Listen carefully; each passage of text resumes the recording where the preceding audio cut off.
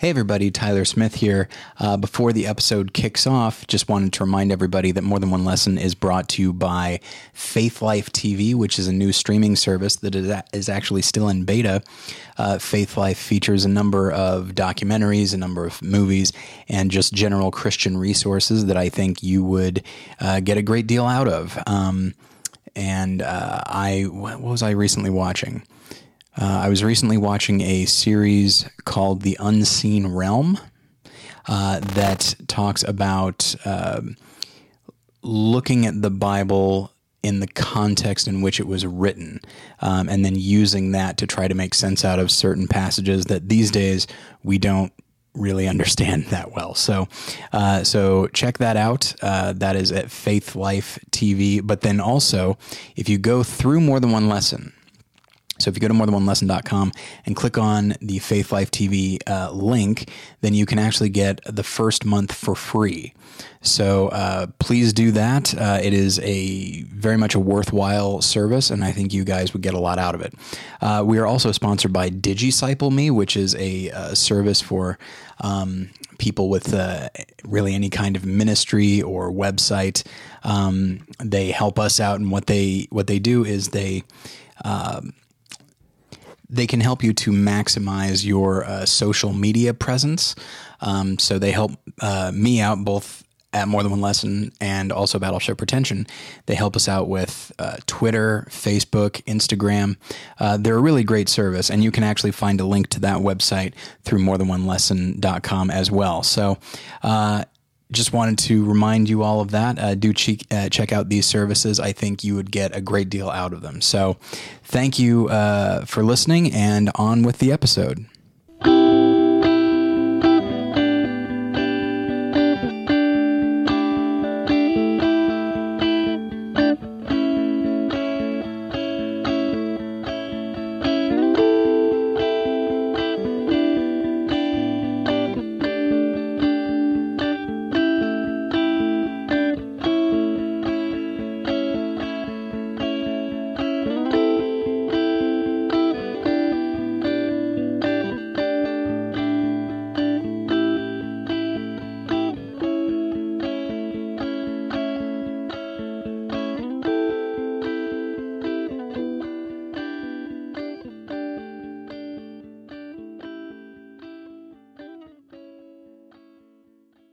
Hi everyone, this is More Than One Lesson. I am Reed Lackey. Normally you would hear me as one of your co-hosts along with Josh and Robert, but this week Tyler asked if I would be willing to guest host as an opportunity to tell you about a movie that I've been wanting to talk about on the show for quite some time actually. I've been trying to convince a few of my friends to watch it, and so I'm hoping now to convince all of you to watch it as well. It's a film that's very important and special to me, has been ever since I was a little child, and has been very influential to me in a number of ways.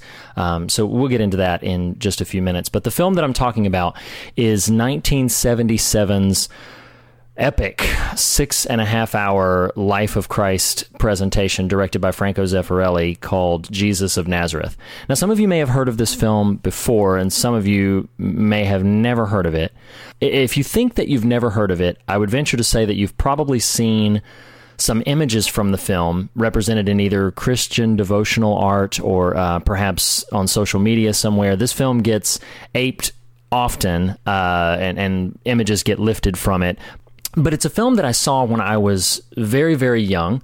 And I know automatically there can be a lot of stigma surrounding a film like this. Number one, it's 6.5 hours long, so I recognize that can be daunting. But hey, I mean, that's less than any two of the Lord of the Rings installments, so it is doable. But the length is an obstacle for some people. Also, the fact that it is based on the life of Christ. If you're like me, you reach a certain point where you're like, okay, I have seen enough of this story. I know this story very, very well. How many different things can someone do with it? What different approach are they going to take?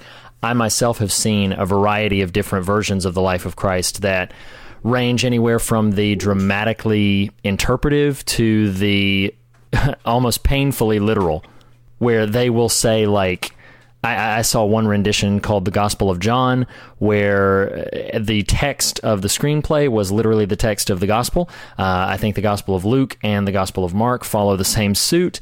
The Jesus film, which I think is largely based on the Gospel of Luke, also follows that pattern where the text of the screenplay is basically the text of the scriptures.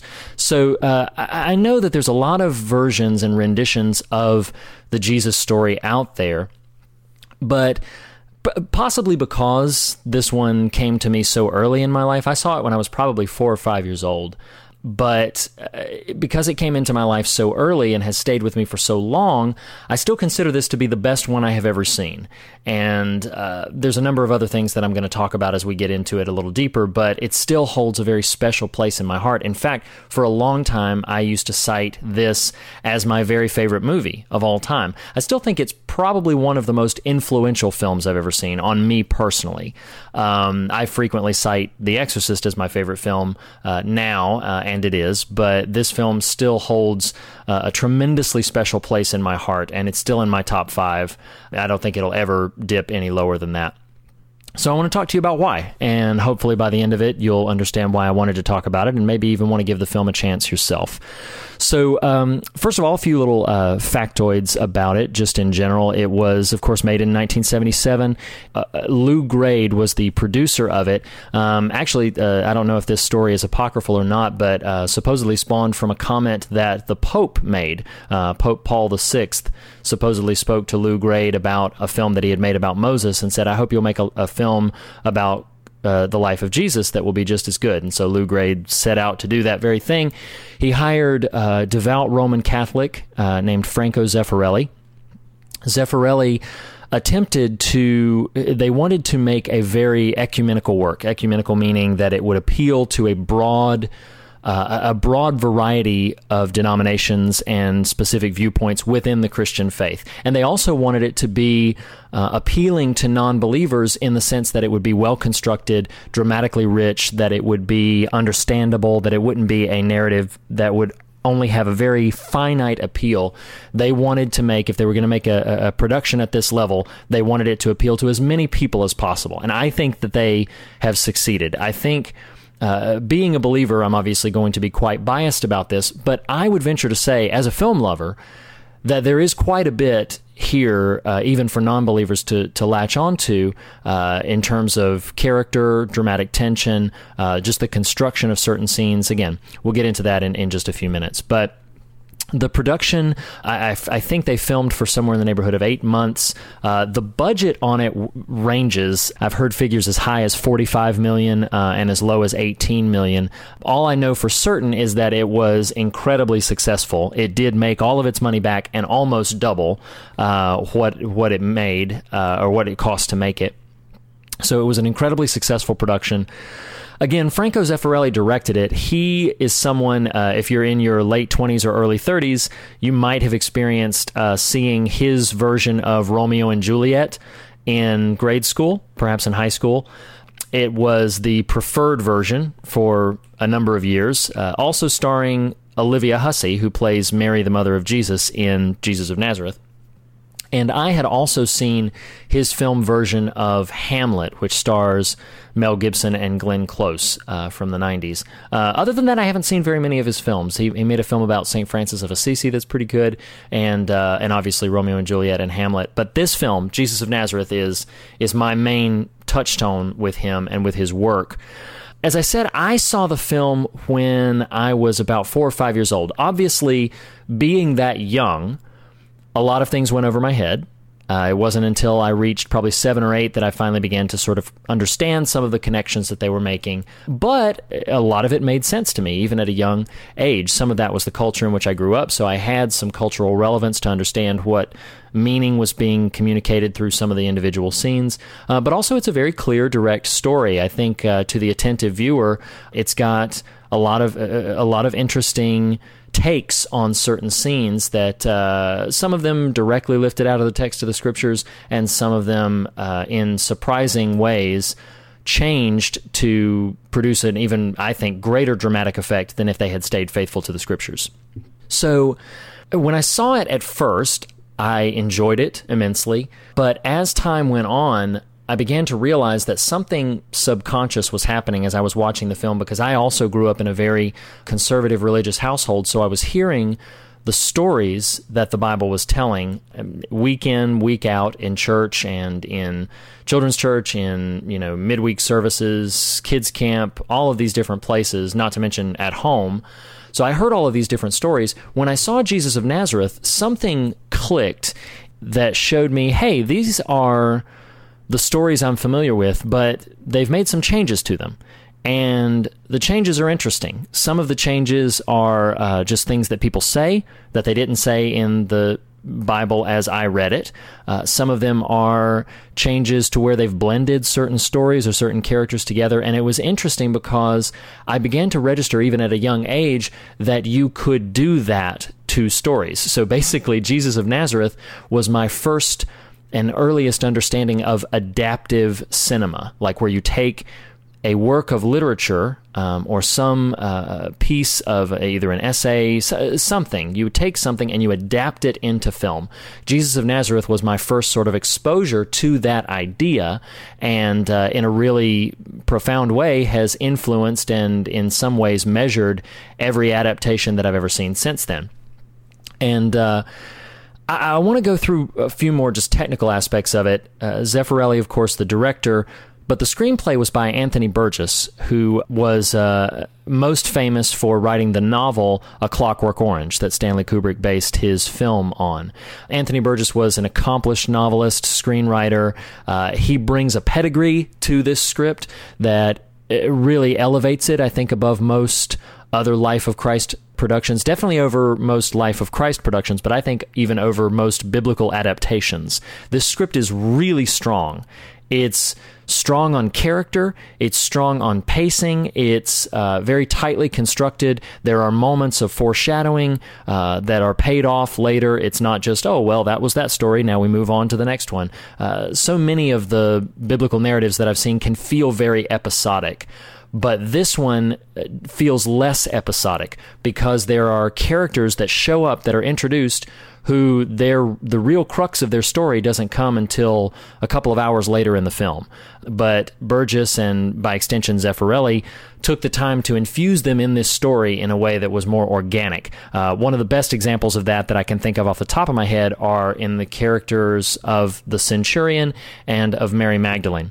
The centurion is played by Ernest Borgnine. We'll get to the rest of the cast in a second, but he's played by Ernest Borgnine, and he appears early on in the film as the centurion who's asking Jesus to heal his servant.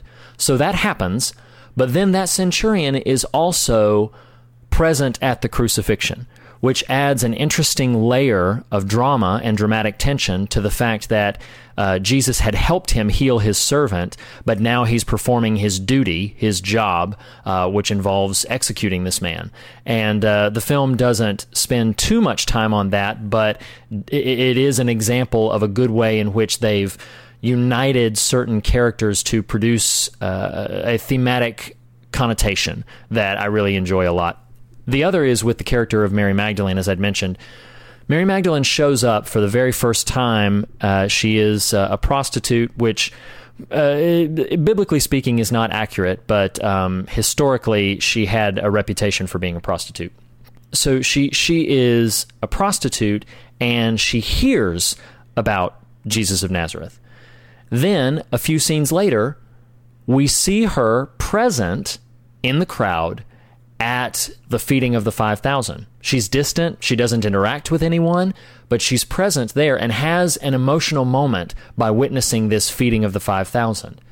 Then, several scenes after that, she becomes the one who enters into the Pharisee's home and washes Jesus' feet.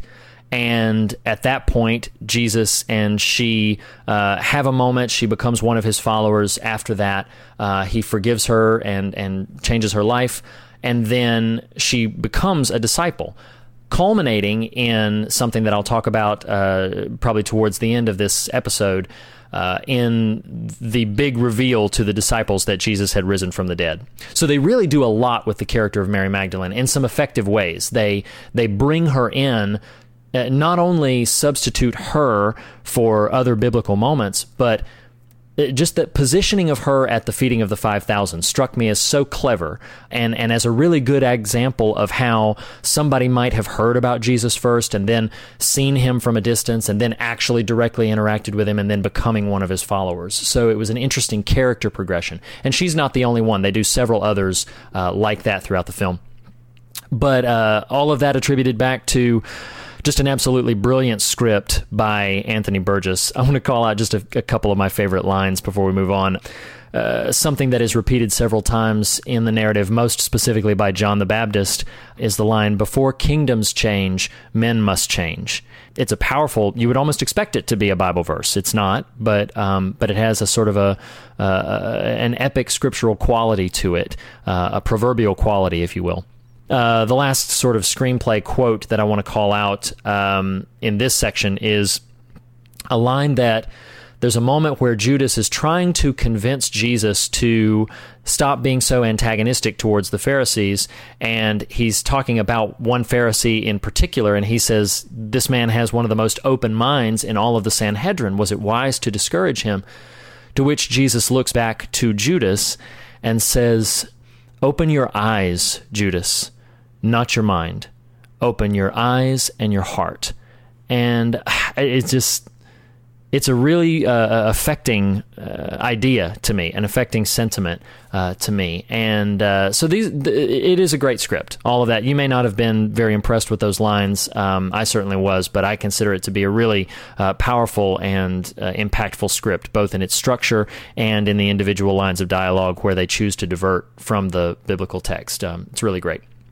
So I have to talk about this cast. It has, as many Life of Christ productions and biblical stories do, it has an all-star cast, but I have never seen such an acting pedigree as this film has. It includes 8 Academy Award winners for acting. In addition to that, 7 Academy Award nominees for acting, so 15 in total recognized by the Academy. In addition to that, 4 Golden Globe winners as well. So it's got a strong pedigree, almost a who's who of actors from the 70s who were either up and coming or who were already very famous at the time. I mean, just going down the list, I'm on IMDb right now. You've got Anne Bancroft, plays Mary Magdalene, as I mentioned. The Centurion's played by Ernest Borgnine. Ian McShane, who's come to significant prominence in later years because of Deadwood and Pirates of the Caribbean and now American Gods. He plays Judas. Christopher Plummer plays Herod Antipas. I mentioned Olivia Hussey plays the mother of Jesus. Michael York plays John the Baptist. You have Laurence Olivier playing Nicodemus. You have Anthony Quinn playing Caiaphas. Rod Steiger playing Pontius Pilate. Ian Holm from Alien and from the Lord of the Rings series playing a Pharisee named Zerah. You've got Stacy Keach, James Earl Jones, Donald Pleasance, Fernando Rey, Ralph Richardson, Peter Ustinov. If you're a fan of just iconic actors of the 70s, those names in quick succession will mean something to you. If you're not, don't feel bad. It's just a powerhouse cast. It's got a significant number of really heavy hitters. And one of the things that I loved about it, they did in the production, because the budget was going to be so big, the studios did try to get Zeffirelli to cast based on star power. As a matter of fact, Al Pacino and Dustin Hoffman were both considered for the role of Jesus because they were looking for star power. But Zeffirelli made a very intentional decision not to cast someone on the basis of their star power alone. He wanted to cast people who, based on their interpretation of the character and their acting ability on its own, could deliver the performance that he hoped to get out of it, which is why you have James Earl Jones, who is a phenomenal actor, as we all know, playing a role as minor as one of the 3 wise men. But you have a relatively lesser-known actor named James Ferrantino playing a role as large as Simon Peter. Now, James Ferrantino, it should be noted, did get nominated for an Emmy for his performance as Peter in this production, and he's outstanding. It's mesmerizing. It's a really powerful performance. But yeah, I could just talk about the cast and their general acting pedigree. It's pretty outstanding. Just visit IMDb and scroll down the list. It's really impressive. But what I wanted to most discuss, so for the last 10 or 15 minutes here, what I want to spend some time talking about are some of my favorite moments. But specifically, the reason I wanted to talk about it on this show is because when adapting any book anymore, any popular franchise, be they comic books, The Hunger Games, Harry Potter, whatever it is, there can be two sides of opinion on how an adaptation should take place. There are those who I would say they lean more towards textual reverence, where they want moments in the book to be translated almost word for word or beat for beat to moments in the film. And then there are others who would be more open to interpretation, where they would say the text is an opportunity to launch a different telling of this story, a different version of this story. And fans go back and forth in what they want in general. I think the most vocal fans would probably be the ones who were more the literalists, who want what happened in the text of the book to appear on the screen in some version. That is most especially true of Christians with biblical adaptations. In fact, this film, I'm only going to mention this in passing, but this film came under a lot of heavy criticism early on in its production from Bob Jones of Bob Jones University. Came under a lot of criticism because the Zeffirelli and producer Lou Grade had mentioned that they wanted to display Jesus as a man. They wanted to portray the human side of Jesus. And several fundamentalists, led by Bob Jones, took that to mean that they were going to pretend Jesus wasn't divine, that they were going to minimalize or completely eliminate the divine nature, and they took to boycotting the film and boycotting the production, never having seen it, of course, as is sometimes the case, and so there was a lot of controversy about that. I bring that up only to illustrate that it's very important to people who hold certain stories as sacred, that adaptations of those stories be done in a reverent way, or in a way that is faithful to the spirit, if not to the actual text of the material. And this is a great example. As I said, this is my standard of adaptive film. It's still sort of it was my first exposure to that, and is still sort of the benchmark for that, to me.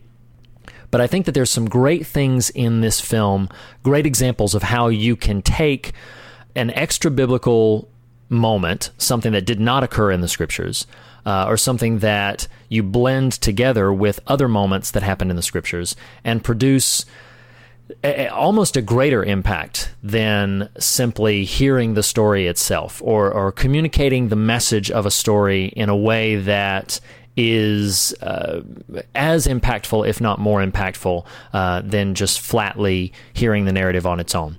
Obviously, I believe the scriptures have a profound power. They've had a profound power on my life, profound effect on me. But let me go ahead and dive into a few examples and stop qualifying it. So I want to talk about 4 or 5 moments here, depending on what time we have. The first one, there is a moment about an hour and 45 minutes into the film, maybe an hour and a half, when Jesus, as a young boy, has a bar mitzvah. Now, of course, bar mitzvah is in the Jewish tradition, but the only problem is bar mitzvahs were not even practiced until the 15th century. So it is impossible that Jesus would have had a bar mitzvah. This was made known to Anthony Burgess and to Franco Zeffirelli, but Zeffirelli pushed for this moment to be included in the film, and I'm glad he did, because it's one of my favorite moments in the movie. Here's what happens. Jesus is at his bar mitzvah. He reads a text of the scripture. There is a celebration. His father Joseph is proud of him. Everything is moving the way that it is supposed to move. And then the Romans come in and begin to steal the bread from out of people's houses in the town. They begin to bully the people nearby, and a group of religious zealots begin to try to combat these Roman soldiers, almost to the degree where a fight almost breaks out and these zealots almost get killed right there on the moment. They're stopped, and the Romans leave them alone, basically considering them just peons, just mere ants to be ignored and not to be bothered or trifled with. So then the Roman soldiers leave, and the zealots begin to weep and begin to have a fit and begin to beg and cry out to God for help, because Their food has been stolen. They are living under the thumb of this political regime. They are so broken and so upset and so disturbed that they feel God is not watching them. They feel God is absent from them. And so they cry this out to the heavens. And the moment goes on for 2 or 3 minutes. And then as they're crying out, "How long, O Lord, must we wait for you to help us? How long must we wait?" From the distance, in the crowd, the young Jesus simply steps forward and watches. He doesn't say anything. The music, of course, swells, but Jesus does not interact. He does not go and comfort this person. He simply watches. And that moment had a powerful effect on me, because I registered that while this man is crying out, "Lord, how long do we have to wait for you to help us?" the moment is, the interpretation of the moment is clear, that not only is help imminent, but help is present, that Jesus himself is there in that moment while the man is crying out broken and humbled for God's assistance. Jesus is watching him. So clearly not in the text of the scriptures. It's impossible for that to have happened in real life, because bar mitzvahs did not take place in the time of Jesus. But a powerful example of a way to communicate a theme in a way that takes liberties with the narrative, but does so in an effective, and it had a real impact on me.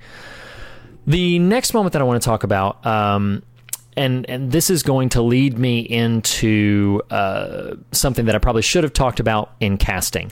I mentioned that Dustin Hoffman and Al Pacino were considered for the role of Jesus of Nazareth, but the role ultimately went to a British actor who had mostly done live stage work up to that point, named Robert Powell. Robert Powell's look and his general, like if you were to Google Robert Powell as Jesus right now, you would be presented with a very familiar look of Jesus. It's the white face, the blue eyes, the look that we know is not what Jesus would have looked like. Jesus would have looked like a common Middle Eastern man. I understand the sensitivity behind the white-faced, blue-eyed Jesus. I know that it's not accurate, and I know that there's some sensitivity behind its existence. I wanted to acknowledge that, but if you were to look up Robert Powell as Jesus, you'll be presented with the common sort of traditional look, very heavily influenced by a painting that I think is called The Head of Christ. It's a painting that is prominently featured in a lot of older churches in their vestibules, but it's a very common look, and that's one of the things that I think people have criticized about this film is Robert Powell's general look and his general appearance. He has piercing blue eyes, and he almost never blinks in the film. This was intentional on Zeffirelli's part. He wanted Christ to have a somewhat otherworldly quality to him. And Robert Powell seriously has just some of the bluest eyes you're ever likely to find on a human being. So it pierces through, and it definitely stands out amidst the rest of the actors. But he also occasionally acts as if he is quite aloof, as if he is deep in thought, deep in prayer, as if his mind is somewhere else. And I do believe on a personal level that Jesus would have been much more engaged in the world around him than we see in Robert Powell's performance. But all of those criticisms aside, Robert Powell is an outstanding actor, and he communicates so much in the delivery of some of these lines. There are interpretations here of things that Jesus said that I have never seen displayed. One of the most prominent ones to me is there's a moment in Matthew chapter 24, I believe it's chapter 24, where Jesus just goes off on the Pharisees and just calls them a bunch of names. The language is very violent. The tone of the text of the scriptures is very violent. But Jesus is always presented as a somewhat passive individual, and he definitely has those moments in this film. But there is a moment in this where the Pharisees confront him for the dozenth time about having healed a blind man, and Jesus goes off. I mean, the veins are sticking out in Robert Powell's forehead.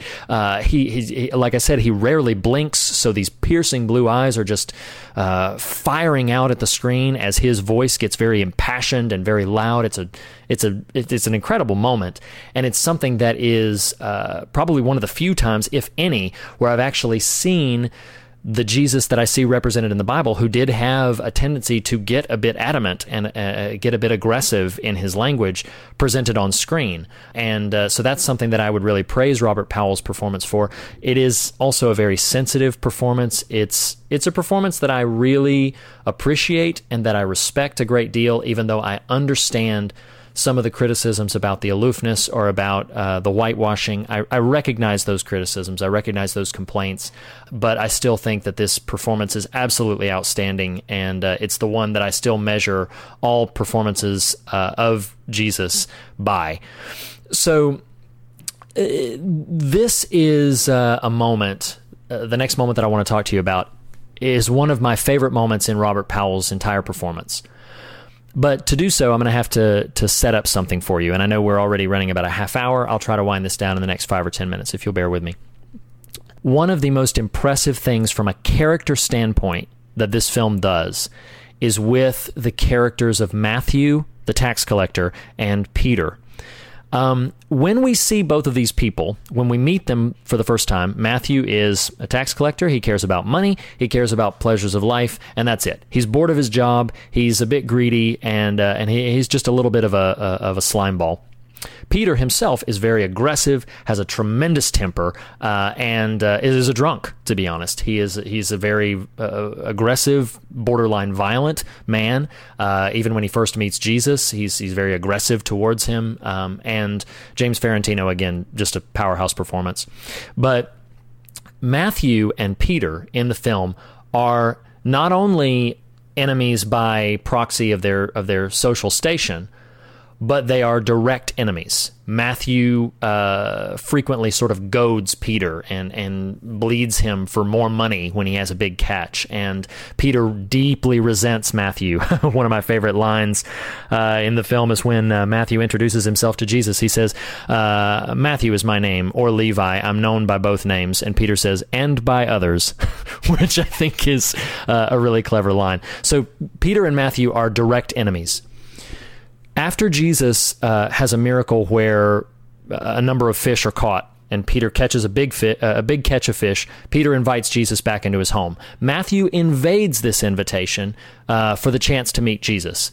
Peter is offended, kicks him out of his house, but Jesus says, why don't I come to your house instead, to Matthew, which deeply offends Peter. And that's a great moment. You should see it. Look it up or see the film. See the film. But that deeply offends Peter, and Jesus says, I'm going to travel to Matthew's house.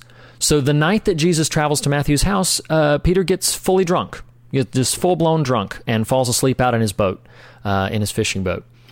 Jesus, meanwhile, is at the house of Matthew. Matthew is very humbled by the fact that Jesus would come and eat with him, and he wants to just give Jesus a good meal and a good time, but the people there want Jesus to teach something. They want him to say something, and so Jesus says, okay, I'll tell you a story. Jesus says, I'll tell you a story. It is in that moment that Jesus tells the story of the prodigal son. And as he's telling the story, a wonderful performance by Robert Powell again, Peter awakens, drifts closer to Matthew's house, and begins quietly listening to it. And it's a bit comical because a number of Jesus's disciples and a number of religious leaders and a number of busybodies in the town are standing right outside Matthew's house. They won't dare walk in. They won't dare walk in and be seen in the house of a tax collector.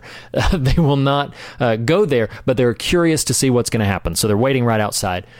Peter joins this crowd, and Jesus finishes a beautiful and lovely rendition of the story of the prodigal son. And when he finishes telling that story, then Peter, so moved by what he's heard and on the verge of tears, bursts into Matthew's house, walks right into Matthew's house, and asks very impassionedly but in a restrained way. He asks for Jesus' forgiveness, and he asks for Matthew's forgiveness. Matthew and Peter are reconciled in that moment. And what I love, even though the moment itself is pretty powerful, what I love about that moment is that for the rest of the film, Matthew and Peter are kind of confidants. They share a few scenes away from the rest of the disciples where they converse with each other about the lives that they used to live and what lies ahead of them, and they speculate and they ask questions and they challenge each other. So they become like best of friends coming out of that. And I thought, what a lovely touch to bring to those two characters that you wouldn't normally associate. So again, hearkening back to the script, the direction, the performances, it's really outstanding. I have just a couple more moments that I want to mention to you, and then I'll wind this down. There's a number of things that I probably don't even have time to go into. Just there are some I mentioned earlier about Mary Magdalene and the centurion. There's also foreshadowing with the character of Barabbas, who's played by Stacy Keach. There's foreshadowing with the two thieves. We see them before we see them on the crosses, and also one character that absolutely exists nowhere in Scripture. Was created specifically for this film, for this telling of the story, named Zerah. Zerah is played by Ian Holm, and he is a sort of surrogate for the perspective of the religious elite of the time against Jesus. Unlike several other characters who just dismiss Jesus, get very angry right out of the gate at Jesus, Zerah is much more contemplative, and he's much more curious about Jesus. Ian Holm's obviously a really skillful actor, and he brings a lot of nuance to the performance. But he's very curious about Jesus. He wonders exactly what to make of him. Can he capitalize or manipulate Jesus somehow? Should he try to eliminate this threat? What should he try to do? And Zerah himself, in this interpretation of the story, is largely the reason why Judas ultimately betrays Jesus. Zerah is the one who convinces him to do so, convinces him by saying, basically, if Jesus is who he says he is, he'll be fine. And if he's not who he says he is, you'll have been directly responsible for ridding Israel of just another false prophet. So Zerah is a great example of a way that they've taken, not only have they changed things in the text of the Bible, they've introduced a character who was nowhere in the scriptures, but allowed for a number of different interpretive thematic moments. And he has one of my favorite moments in the film. After Jesus has resurrected, it's almost the final moment of the film. After Jesus is resurrected, Zerah races down to the tomb where there are some religious leaders, some members of the Sanhedrin, and some Roman soldiers there waiting. And they argue for a few moments about how someone must have stolen the body, how this had to have been a thievery. It couldn't have been a resurrection. And then Zerah cautiously steps down into the tomb and sees the grave clothes lying there with no body. And he looks, and of course the music is creating a mood. The score, by the way, by Maurice Jarre, a really powerful score. Look it up if you can. But Zerah makes his way down into the tomb, and when he looks at this empty grave, he says, almost whispers to himself, "Now it begins. It all begins." And he says so he's not being converted. He's also not spitting bile out. It's just a recognition or an acknowledgement that all of his efforts to control, contain, and manipulate this man have failed. And now it has grown to a place where it is far beyond anybody else's control. Now it all begins. And it's a powerful moment. It's a rich moment. It's incredible. I know I'm gushing over this film, and I know that I am just pouring out heaps and heaps of praise on the movie, but obviously it's very important to me. It's a film that I love and that I want you to love. But the last thing that I will mention is the final, right before that scene with Zerah, is a culmination of a number of things I've been talking about, and then I'll bring in one scripture and I'll say goodbye. The resurrection itself is not really shown. We are shown an empty tomb, as I mentioned in that scene with Zerah, but the resurrection itself is not really shown. Instead, following the crucifixion, we see the disciples in an upper room, and of all people, Mary Magdalene, who, again, played by Anne Bancroft, has become an anchor for us. She makes her way into the room, and she tells all of the disciples about how she has seen the resurrected Jesus and what happened. She tells the story. She delivers it beautifully. It's a very sensitive moment. And when she says this, It's clear nobody believes her. Nobody wants to just tell her she's crazy, but it's clear nobody believes her. And John the beloved, begins to gently try to usher her out. Mary's getting offended. She's starting to get a bit aggressive, and he tries to just gently get her to leave. When Thomas, out of the corner of his mouth, just mumbles something about women's fantasies. And in that moment, Anne Bancroft goes off. She flies off the handle in a wonderfully scripted, wonderfully performed moment. She says, fantasy, was his death a fantasy? Where were you when he died? I was there. I wept at his feet. Why wouldn't he come and show himself to me? What do you know of fantasy? And then she leaves. She's mad. She's done with the disciples. She's leaving. And when she leaves, John sort of calls Thomas out by saying, like, hey, man, that was not okay that you did that. You didn't believe, you would never have believed it. Of course you wouldn't have believed it. You've never believed anything that we've seen with our own eyes. And then Thomas calls him out and says, like, oh, you believe her? Oh, is that what it is? You believe her story. And then he starts calling out all the rest of the disciples. Does anybody here believe it? Do any of you? Do you, Matthew? Do you, James? Do any of you believe her story? And then he gets to Peter and he says, do you believe it? And Peter whispers so soft you almost can't hear it. He says, yes, I do. And then when Thomas says, how can you? And then Peter says, because he told us it would be this way. And then Thomas says, Peter, you denied him. What are you talking about? You denied him 3 times. And now it's Peter's turn to go off. Peter just delivers one of the most powerful and impactful speeches I've ever heard in any biblical narrative. And he talks about denying what we know to be true. And he talks about how, at least the Romans and the members of the Sanhedrin didn't know Jesus. He said, but we knew him. We accused Judas of being a traitor, but we all betrayed him. We all abandoned him. We knew who he was, and still we betrayed him. Still we ran away. And he delivers just an incredible speech. And then when he softens down and he hugs Thomas and he says, you asked me if I believe he's risen. I do, because I know in my heart he will never abandon us. And again, I'm a believer, so I get very emotional even saying that moment. It's a wonderfully scripted moment, a wonderfully realized moment that I've now incredibly spoiled for you. But even my saying it cannot dilute the power of James Ferrantino's performance or of the construction of that scene in general. So I wanted to mention one scripture, Matthew chapter 13 and verse 34. It simply says, Jesus spoke all these things to the crowd in parables. He did not say anything to them without using a parable. It can be really easy for us, if we're believers and if we hold the text of Scripture as sacred, we see filmmakers make an interpretation. Darren Aronofsky makes Noah, takes a wide array of liberties with it. Ridley Scott makes Exodus, which I actually haven't even seen. But there's these different films. They succeed on varying levels.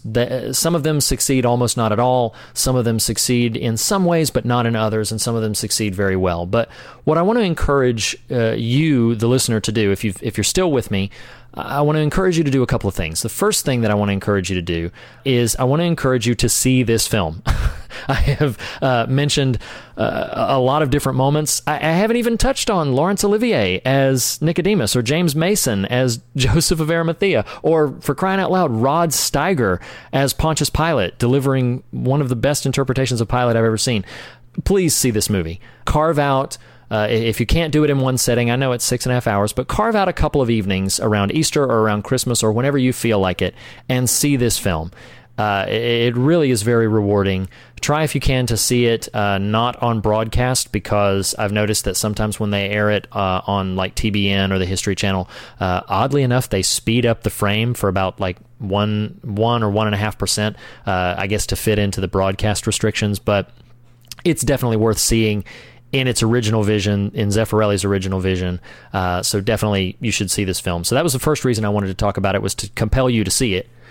The second reason relates back to the scripture that I said, because Jesus spoke in parables, and I kind of view anytime we're going to take the text of a biblical narrative and turn it into a piece of film, that we are presenting a parable. Yes, we are presenting something that is based in what we believe to be true, but we are presenting a parable. And it's something that I think we should remain open to allowing artists to take some liberties with it. There would be people who would be very offended by some of the none of the moments that I have highlighted for you actually took place in Scripture. I mean, Jesus really did tell the story of the prodigal son, but it didn't happen in Matthew's house with Peter waiting out right outside and a reconciliation take place. None of that happened. But this story is presented in such a way that thematically delivers the gospel in a way that I don't think a literal adaptation would have. And I want us to remain open. I want us to remain receptive and allow artists to be artists. Allow them to tell stories. Let storytellers tell the story that they want to tell. And then we can gauge for ourselves if that story was effective or if it wasn't.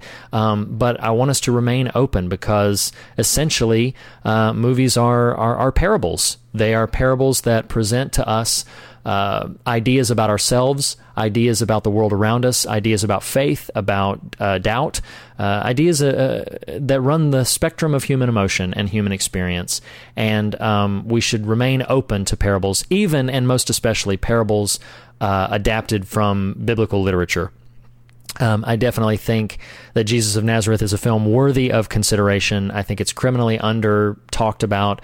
I think it's everybody that I know who has seen it highly praises it, but I think it is underviewed because of its age and because of its length. And I would love in some small way to change that. So I want to thank you all very, very much for listening. I've stumbled through a few of these things and perhaps not been as organized as I would have liked to be. But I want to thank you all very much if you've listened to the end of this for taking the time, and I want to thank Tyler for allowing me the opportunity to talk about this film. And I hope you all have a wonderful week, a wonderful day, and a wonderful anything that you have ahead of you. And so thank you very much for listening, and we'll catch you next time.